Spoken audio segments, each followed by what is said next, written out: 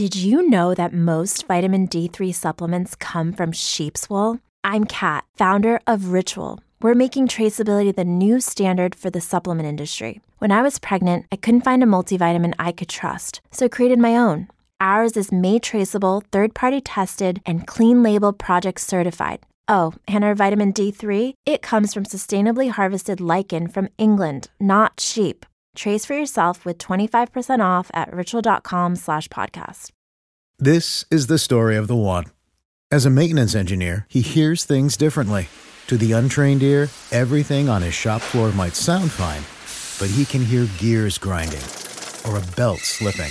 So he steps in to fix the problem at hand before it gets out of hand. And he knows Grainger's got the right product he needs to get the job done, which is music to his ears. Call, click Grainger.com, or just stop by.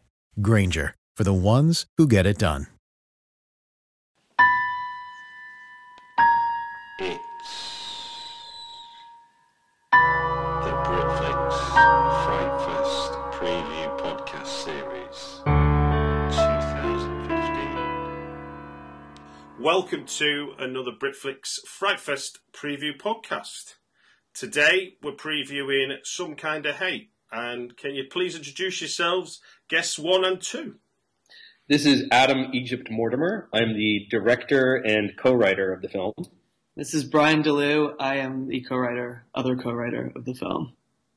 Fantastic. Do you think when you say other co, is that redundant? Or is it Maybe. Adds clarity? Maybe that's clarity. Right then. So do you want to give us a brief synopsis of Some Kinda Hate? Yeah, so the intention of Some Kinda Hate was to take the kind of 80s supernatural slashers that we loved as kids, like Nightmare on Elm Street and Candyman, and come up with a way to make a absolutely contemporary version of that kind of story, and to tell it, in the style of a emotionally intense indie drama. So that was sort of the intention before we even knew what the story was, and the story itself is about a kind of a metalhead teenager, tightly wound kid who constantly gets bullied. He fights back against the kids at his school that bother him, and he winds up getting sent away to a New Age reform school in the desert. The same thing starts happening to him again with new kids who start to kick his ass, and then an entity.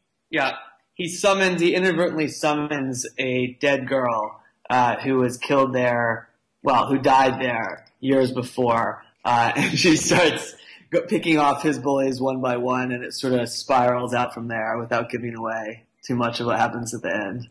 Okay. Now look, if a film was equal parts of the various elements that make a film, so we've got in terms of horror, obviously we've got scares, gore, mystery, psychological, and drama, and if I add into that comedy, what would be the makeup of your movie?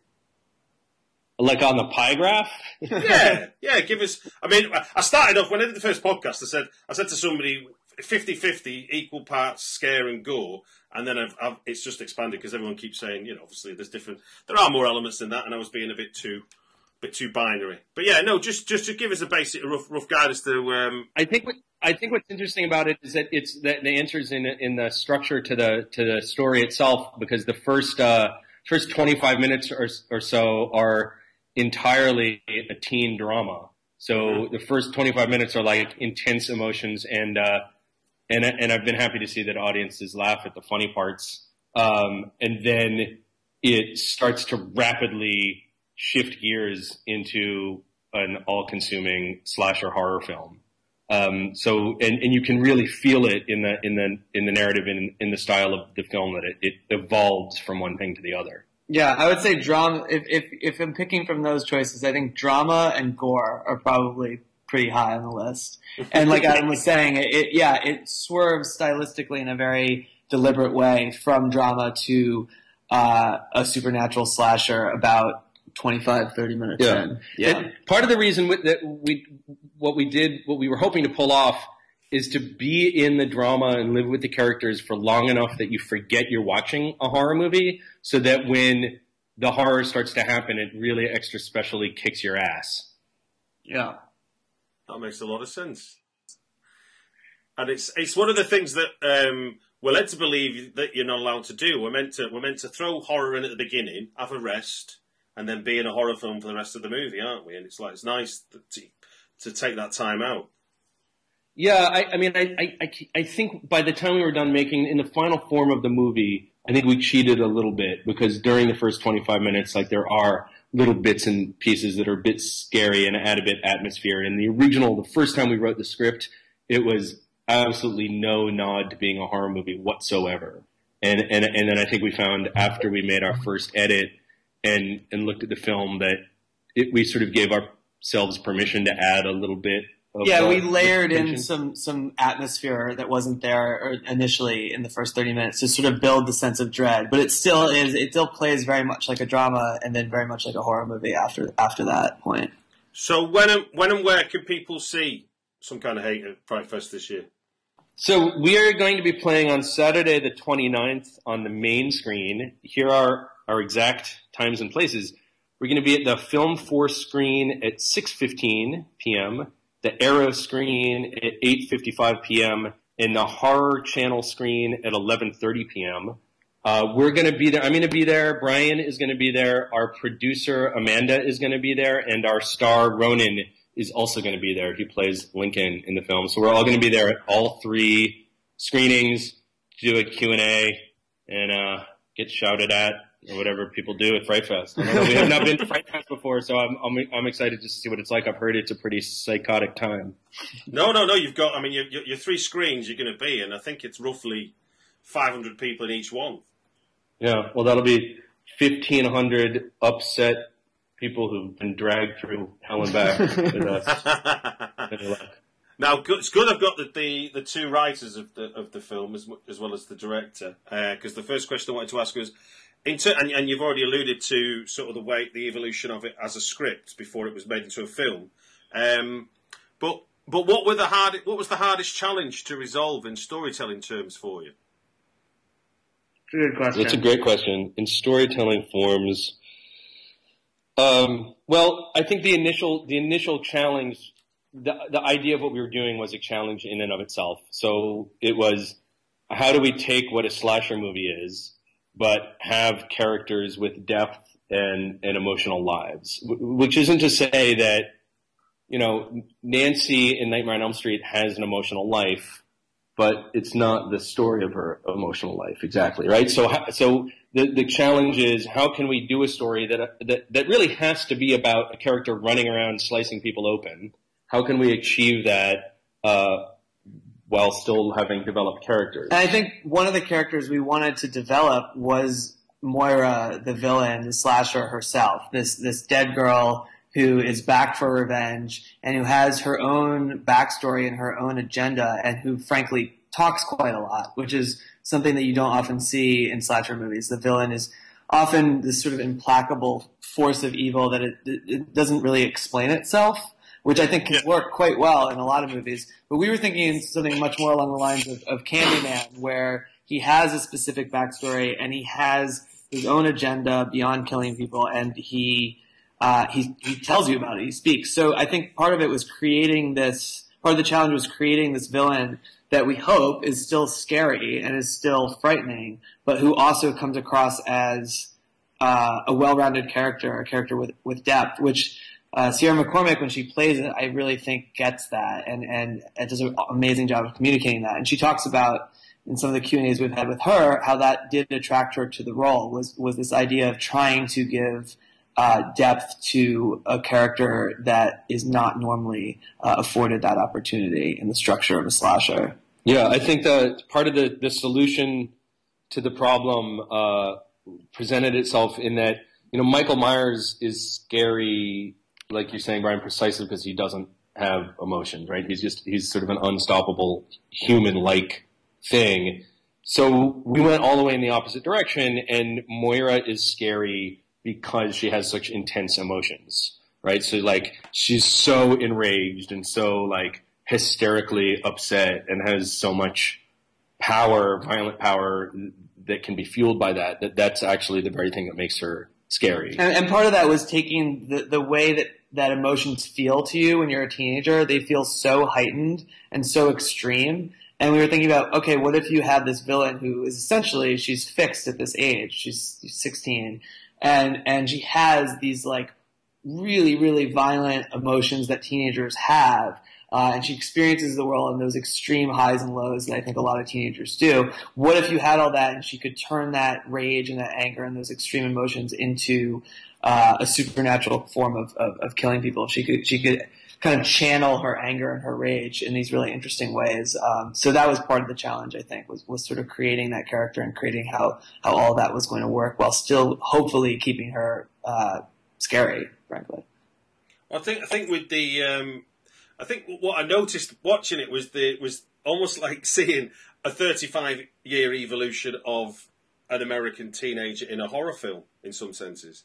Because, you know, if I think back to sort of my stock-in-trade slasher films, you were getting the kind of blonde-haired, blue-eyed, optimistic, let's get loaded, let's have a shag teenager.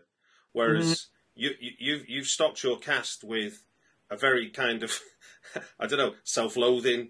There is no future, and it's still the same thing that happens is that when you surround yourself with a peer group that is all the same age, and there is no real adult influence on what they do, then like you say with your supernatural character is everything they're experiencing is the worst in the world ever, because obviously for a lot of them it'll be the first time and things like that. Well, you know, one of the things that I used to say a lot when we were first casting, when I was talking to everybody involved with the production, the cast, and people designing anything, was that it's a slasher movie where the emotional violence is on equal footing with the physical violence. So I think, in you know, that goes to what you're saying about maybe the bleakness of the world and the bleakness of the characters. Is that, you know, we wanted to make sure that it had the overall tone of it's like emotional slashing, I guess. Yeah, I mean, and Moira's rage comes from a feeling of betrayal a lot. So there's a lot of times when people are in the movie are helping somebody and then they sort of turn against them. And we wanted that feeling of betrayal to be as, you know, brutal on some level as the actual physical violence that results from it. Yeah, and I think we also, you know, in the main character, Lincoln, played by Ronan, you know, he's coming from a real negative place to begin with. His opening scenes are negative. His look and style is negative. He's into aggressive, awesome, but aggressive, bleak music. Yep. And so, you know, we're sort of building this world where on the one hand, we've got this teenage guy who's living in a world of sort of aesthetic bleakness, and then he's up against like a real actual nihilism monster. Mm-hmm. Well, look, when you got through all those challenges then on the script, and you were looking at it on the page ready for the shoot, and obviously for your producers, budgets are finite. What aspect of the shoot was, or what aspect within the script was appeared to be the sort of the big insurmountable challenge, and what breaks did you get, or what did you decide to do that helped you get over that? So there's a couple things there that were there's a number of challenges. One big challenge for production was, you know, we have this great concept for how Moira kills people, which is that when she hurts herself, she hurts both herself and her intended victim, which means that every time she kills somebody, there's this sort of magical, physical cuts appearing out of nowhere on people's bodies. And, you know, being true to a slasher film, we wanted the effects to be as practical and bloody as possible and spray around as much blood and skin as we could. But on the other hand, she's doing something that is completely impossible compared to, say, you know, hitting somebody in the head with an axe. So every single time somebody gets killed in this movie, it was a very specific, very unique problem to solve from the point of view of how to shoot it and how to mix exactly the right amount of practical. Like, we wanted to make sure that when you see people bleeding, they're really, you know, it's real fake blood, it's real wounds, rubber wounds opening up, but it has to be done in a way that's magical. So that took a lot of it was very difficult. And we brought on an effects team to the project very early on. There was a time in this project when we thought we were going to be doing it for more money. And way back then, we had these guys come on as an effects team, and we lost a lot of the financing we thought we were going to have. But they loved the project, and they loved the solutions they'd come up with us, so they stuck around. And I think we really nailed that. I've found that people respond really positively to the blood and the way that people get killed in this movie. Another big challenge was that Brian and I wrote this thing to take place in a Southern California desert that would be a school that would have a barn and a basement and a greenhouse. And you cannot find all of those things in the desert at all. It's crazy. We're both from the East Coast, and we didn't realize from the East Coast of the United States. Yeah, the East Coast of the United States. And we didn't realize we've only been out in California for a couple of years. We didn't realize there are no basements. Yeah, there's no. You can't find a basement. First of all, there's no basement. Not in the desert, at least. There's no basement. Second of all, this like a glorified idea of what we thought a barn would look like. We could climb up ladder, and there's a thing, and it's not what they look like. And third of all, greenhouse. The way, if you're lucky to find a greenhouse, it's like a giant piece of saran wrap held up on a scaffolding with like some tomatoes inside. So that wasn't going to be very dynamic. So somehow we were able to build a greenhouse in the middle of the desert at our location. Our production designers completely did themselves on that one. We built the greenhouse. We were able to throw people through windows and smash skulls and everything that needed to happen. We just built that thing. Yeah. The barn was not on our location, but it was a short drive away. And the basement, there is a basement in the movie. It's the magic of cinema. Yeah. But that was spectacular challenges. That was a warehouse. And it was something where we wrote this movie like, let's write the lowest budget possible movie we can write so we can get it made because we're, frustrated not getting our other movies made.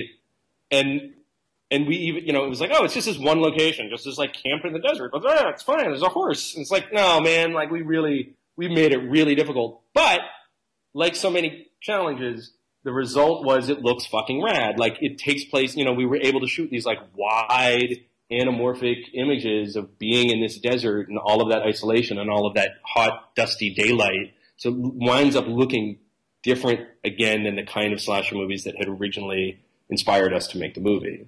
I'll also say one of the difficulties, we didn't anticipate this one because we couldn't really. We like Adam was saying, we were shooting out in the desert, but we were shooting mostly in April and early May, when it's not normally particularly hot in this high desert that we were in, and we had not one but two extreme heat waves with Santa Ana winds, which basically means it was 100 degrees with 30 to 40 mile an hour winds and single-digit humidity for about, I don't know, half the days we were doing exteriors. Yeah, it was miserable. So the weather was like really, really, really intense during a lot of the shoot. When you set your movie in the desert, you're punishing yourself. You're already talk about self-loathing. Talk about characters loathing themselves. All right, talk to two writers who just wrote. We picked the time of year when that normally doesn't happen. Yeah. It was a super fluky thing, but yeah, that was challenging. And I would say that the final big challenge that I want to talk about that Brian broached this a little bit already is the idea of having a slasher character with a lot of dialogue.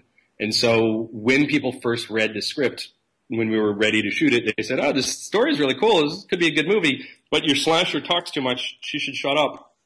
And we were like, oh my God, like, is that true? Like, did we screw out? Like, so I started doing, like workshops, with actors to run some of these scenes, not even before we even cast the movie. This was early on, right after we were done with the script, to see what the scenes would feel like, see what kind of emotional life they would really have, test out the dialogue, practice directing. And it turned out when we did that and I saw what it was like to work with actors that in fact her having dialogue was really the key thing that we loved about the movie. It was the thing that with the right actress was working really well and made it interesting and putting giving a voice to a character who has died in a really unfair and horrible way and playing that dramatically and intensely was something that I loved about this movie. But it did really present itself as the thing that would not work. And so I guess we just had the good sense to trust our idea and run with it.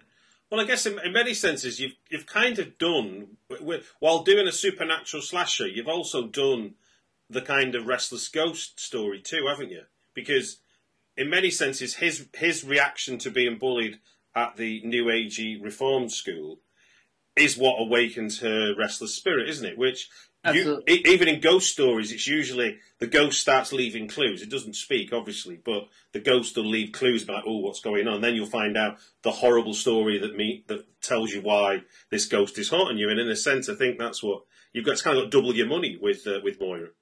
Well, yeah, I mean, it's definitely his rage, his emotional intensity is the thing that, you know, kind of works as her morning alarm clock. Yeah. To get up out of that basement and start cutting people open. I mean, I guess, you know, that sort of, I don't know, that connection between them, the emotional connection between, you know, first of all, we made the final girl a guy and we made the slasher a girl, and they have this incredible emotional intensity. So we did all the things you're supposed to do. We just flipped it upside down. Yeah, and I think that we've been really leery about using the word ghost or spirit in, you know, promoting the movie and in trying to talk about the movie. Mostly not because clearly she is. Well, she's dead. She's dead, so she clearly is a spirit. But we really wanted to emphasize the sort of physicality of her performance and the fact that she is there in the flesh and blood. She is not this sort of ghostly, gauzy sort of spirit. So even though the structure, I think you're totally right. The structure definitely borrows a lot from kind of a classic ghost story structure. We have intentionally sort of avoided using that language because I don't think the feel of it is like that. No. And I could actually put that in stronger language because I mean, at this point, people don't really know how else to talk about her. So ghost and spirit has been in print a lot, and that will never come out of my mouth when I talk about this movie. And I think there's something really interesting at work that people want to say that so much. She is no more or no less back from the dead than Jason Voorhees is, right? Like, Jason died in this, like, tragic circumstance, and now he has come back and he's killing people and he's undead. Nobody ever calls Jason Voorhees a ghost. And everybody calls Moira a ghost, and I think it's only because she's a young girl. And there's an association between young girl monsters and something that's ghostliness, even though at no point in this movie is she, like, phasing through a wall or, like, you know, like, she's cutting people open and smashing their skulls in, just like Jason does. Candyman too. Nobody would call him a ghost. Yeah, you don't call him a ghost. He's even more ghostly than Moira is. Yeah. And, you know, and Freddy Krueger doesn't even have corporeal form until, like, sort of, you know, last act moments of being brought into the world. So I think there's something interesting at work in people's impulse to call her a ghost, because I think we did. I mean, I guess there's some scenes where you see, like, a tree and you kind of hear a noise. That's before like, she you got comes like, out, though. Yeah, but then you've sat through like an hour of, like, razor blades and you know, exploding brains. It is an interesting thing, and I do agree that it might be a reception to the gender of the character. I'm not. I mean, it wasn't the gender that got me. It was more the fact that in your storytelling, you make it like an accidental invocation, which is kind of like exactly what it is. Okay, you know, he's calling on her. Whether I mean, ghost is such a loose term anyway, and you're right. I think it'd be if it was just a shorthand from yourself trying to sort of promote the movie, you could missell it because, like you say, Freddy Krueger, Jason Voorhees are effectively dead, right? Yeah, but they go around doing very physical killing. Yeah, it's interesting. Exactly. It leads to sort of an interesting discussion about the metaphysics of slashers and who's a ghost and what's not, and, you know, how does the afterlife work in a world where there could be a Jason Voorhees? I mean, just to rewind on where we were with the storytelling. I mean, was in the script writing, was the rules, as it were, of Moira something you played around with a lot, or was that something that was clear from the get-go? I think we knew from quite early that the concept was when she hurts herself, it hurts you. That was there from the very start when we first started talking about the story. Because there's a thematic thing there that we wanted to get at, which is that she was a cutter when she was alive. That was one of the ways she dealt with being bullied and with sort of the isolation, psychic isolation she felt. She was a cutter. And she also took on a lot of pain from other people. Pain was whether physical, whether it was emotional. And the idea is now in her sort of reborn phase as a ghost or whatever we're calling her. Oh my God. That was a joke. She can take that pain and redirect it at other people. So we thought it was a cool visual thing where, you know, she'll slash her arm with the razor blade and the same cut will appear on her victim. But it also had a thematic resonance for us. And this girl has been given this power in death to take pain that she had previously been directing at herself and then to direct it at other people. So that concept of how she hurts people, and sort of the metaphysics of how that works, that was in there from the very start. Some of the other bits and pieces of her character we worked with later, but that was at its core for sure. Yeah, and I think what we developed when it was time to figure out how everything got shot was we've made the rule that she was totally physical. So, there's scenes in the movie where we might cut away from something and you wonder where she went or what happened. But in our minds, she's physically walking from one place to the other. In fact, there's a couple shots I remember that are not in the final movie where you could see her like walking, like, through from one place to the other.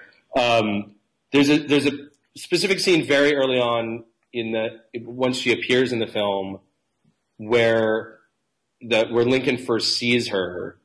And I think in a ghosty movie, he would have seen her and then she would have been gone. And he would have been saying, oh, what happened? But we play the scene in this very odd way where she continues to be in the room while he interacts in the bathroom, while he interacts with somebody else. And that's one of those other moments where people are always like, how am I supposed to relate to this scene? Like, shouldn't he have just like disappeared? And it's like, no, the whole point is like she's physically established like in the room.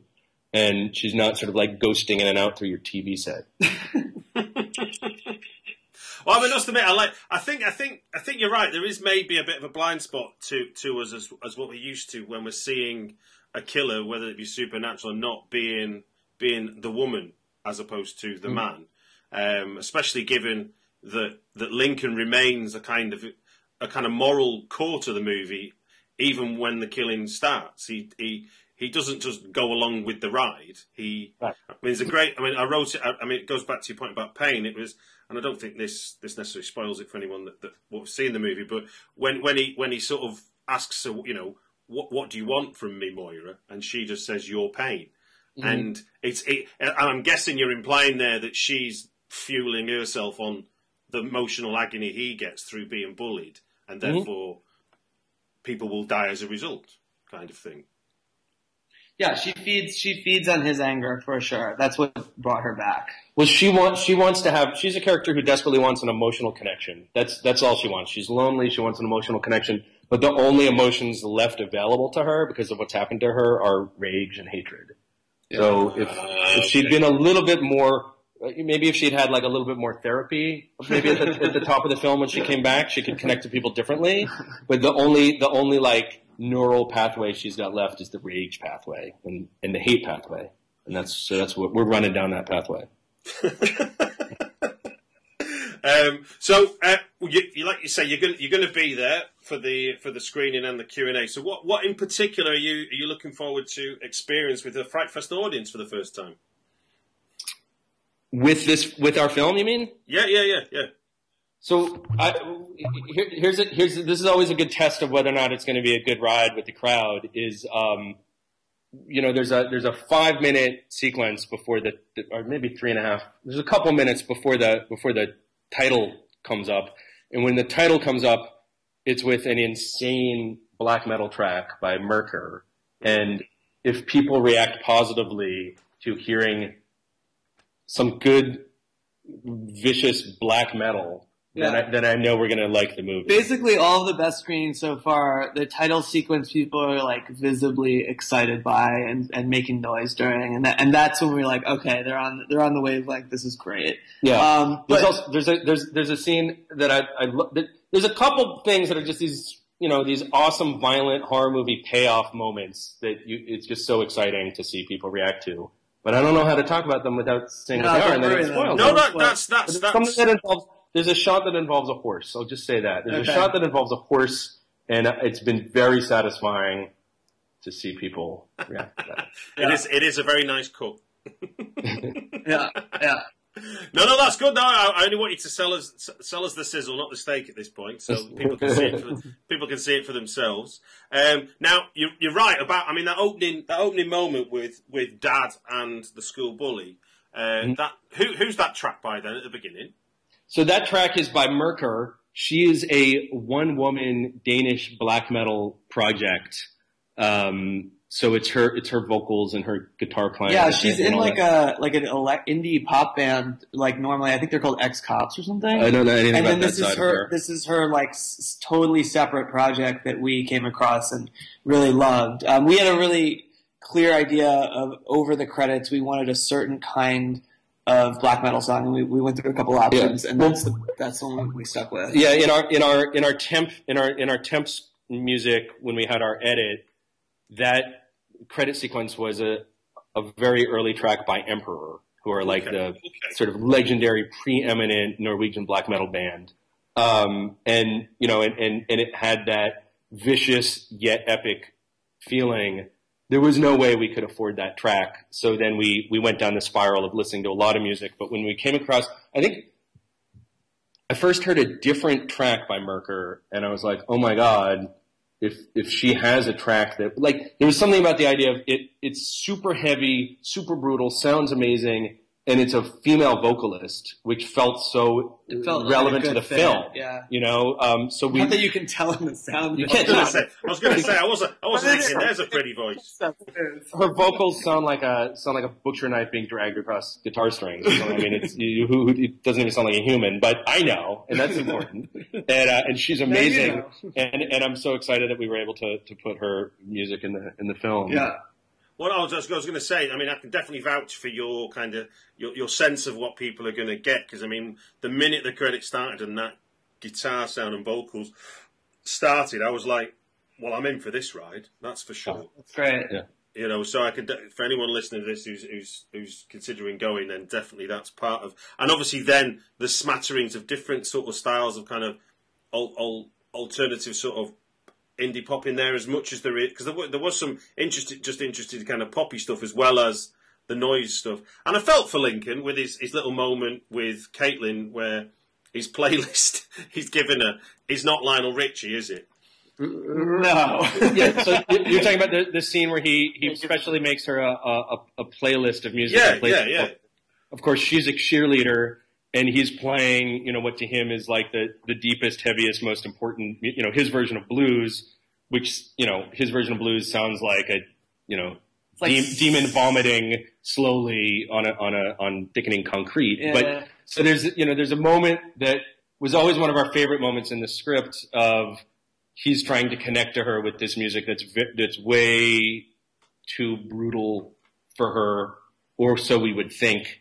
And then they have this moment around it, which feels quite authentic. I'm happy with that. People often laugh when she says when it comes on. No, don't spoil it. All right, I won't say anything. I won't say anything more. But it's a good one.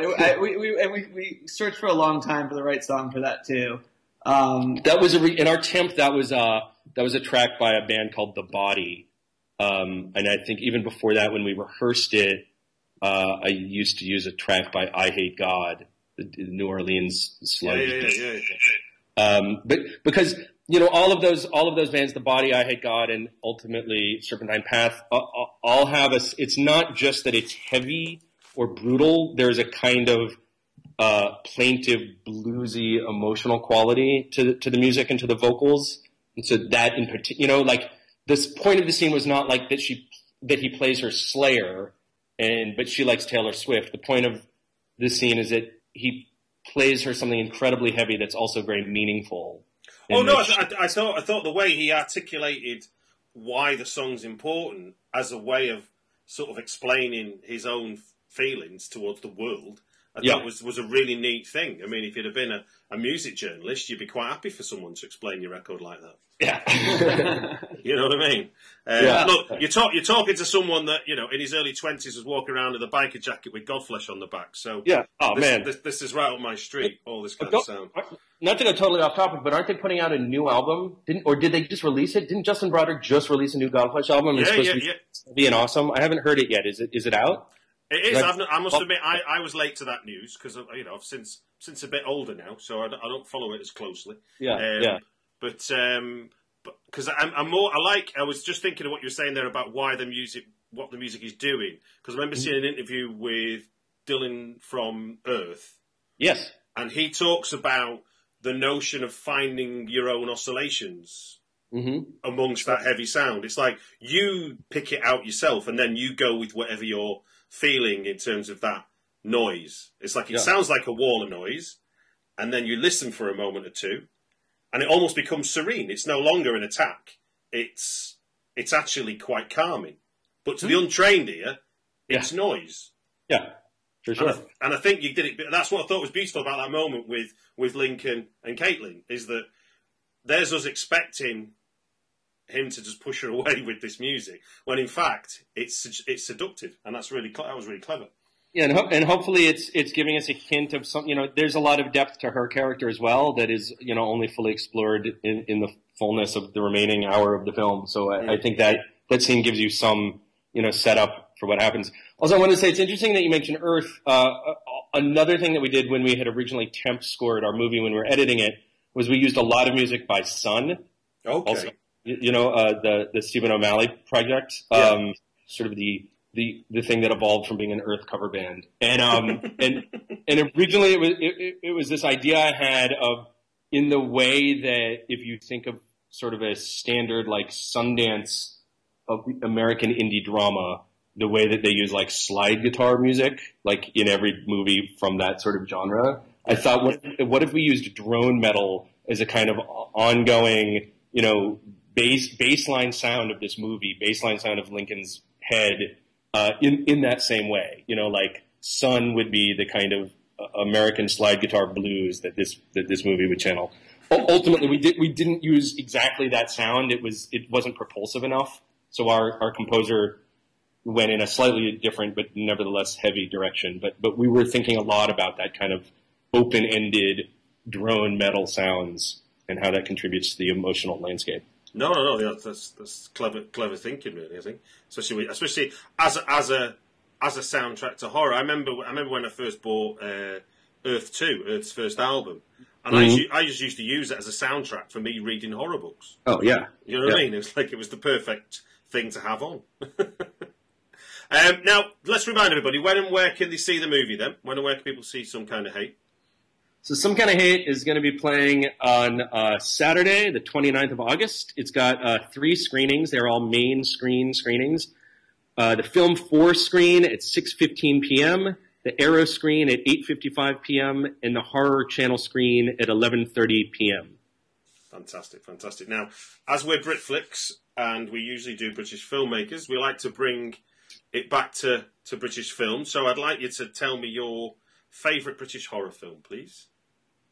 I think we're picking the same one. Yeah, we're both going to go with Kill List by Ben Wheatley, which we saw together before we made Some Kind of Hate. It's true. At Cine Family in our neighborhood, and the movie's it's an insane combination of every great genre. It's a Hitman movie. It's a Wicker Man style cult movie, and it's a sort of really intense, over the top domestic drama all mashed together, which actually sounds horrible, but it is greater than the sum of its parts in a way, and it's just a unique and incredibly strange and affecting movie. And it's amazing how much you can get out of a film where, for us on our side of the pond, we can't understand a single word that anybody in that movie says. Movie. I have no idea what it is. Incomprehensible. It may as well have been like unsubtitled, Norwegian. Yeah. But it's so interesting. It's so enthrallingly performed and filmed, and that it doesn't matter. Yeah. And then the crazy stuff starts to happen. Yeah. It's a phenomenal movie. That's amazing because from my point of view, obviously being able to understand every word they say, it's enlightening to see a horror movie unafraid to go down the kind of, let's develop these strong characters who are truly buddies. And in fact, just the notion of a man not wanting to go to work and then revealing later down the road that what their work is killing people for a living. Yeah. So you're kind of looking at him going, you lazy get. You go and work. Your wife and kid needs you to go work. And then it's like, oh, that's why he doesn't want to do it, because all he can do is kill. Yeah, for sure. Well, look, it's been really great having you on the podcast. I really appreciate it. Thank you. Yeah, this is awesome, and thanks for giving us a chance to talk about it. No, it was absolute pleasure. Absolute pleasure. It's the Britflix Fright Fest Preview Podcast Series 2015. If you don't already subscribe to Britflix, just sign up for free at iTunes and you'll get the next episode right after we launch it. Or follow at Britflix on Twitter for links to the podcast to stream from the website directly. Thank you.